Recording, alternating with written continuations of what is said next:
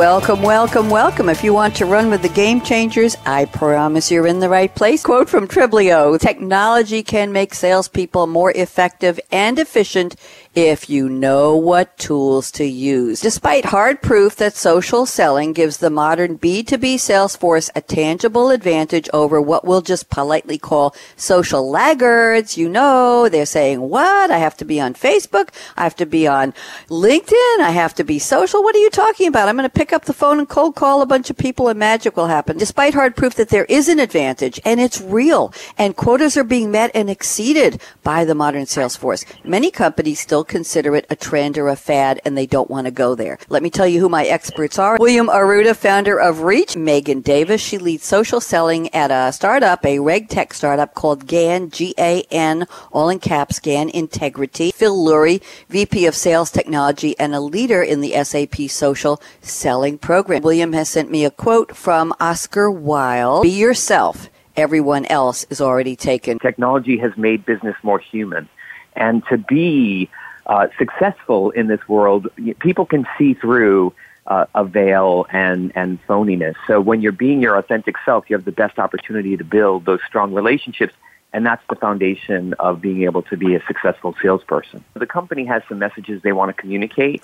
And it's clear to the marketplace whether those messages are coming from the company or somebody internal to that company. So what I call it applied personal branding. So how do you take what's authentic and unique about you and use that as a way to further promote the company? Here's the quote Megan has selected from Edna Mode in The Incredibles. Edna is actually one of my heroes because she's effectively working to enable some of the best superheroes in the world.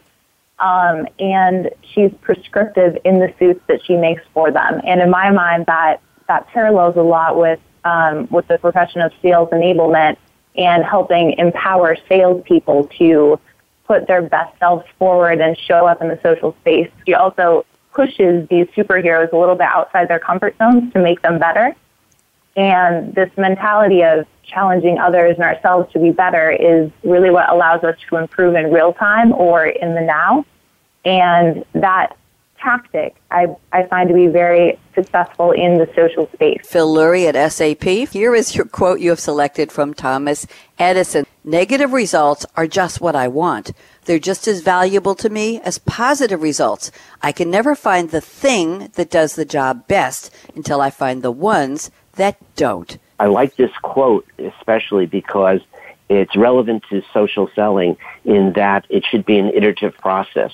You try different things, you try experiments, and you measure the results, and then iterate and make a change and go back and try again, measure the results, and you keep improving.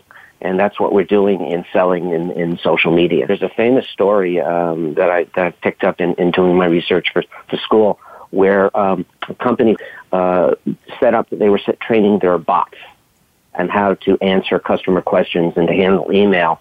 And the bots were learning, machine learning, and the bots made the mistake of listening to social media on Twitter and started picking up vulgar language and racist comments.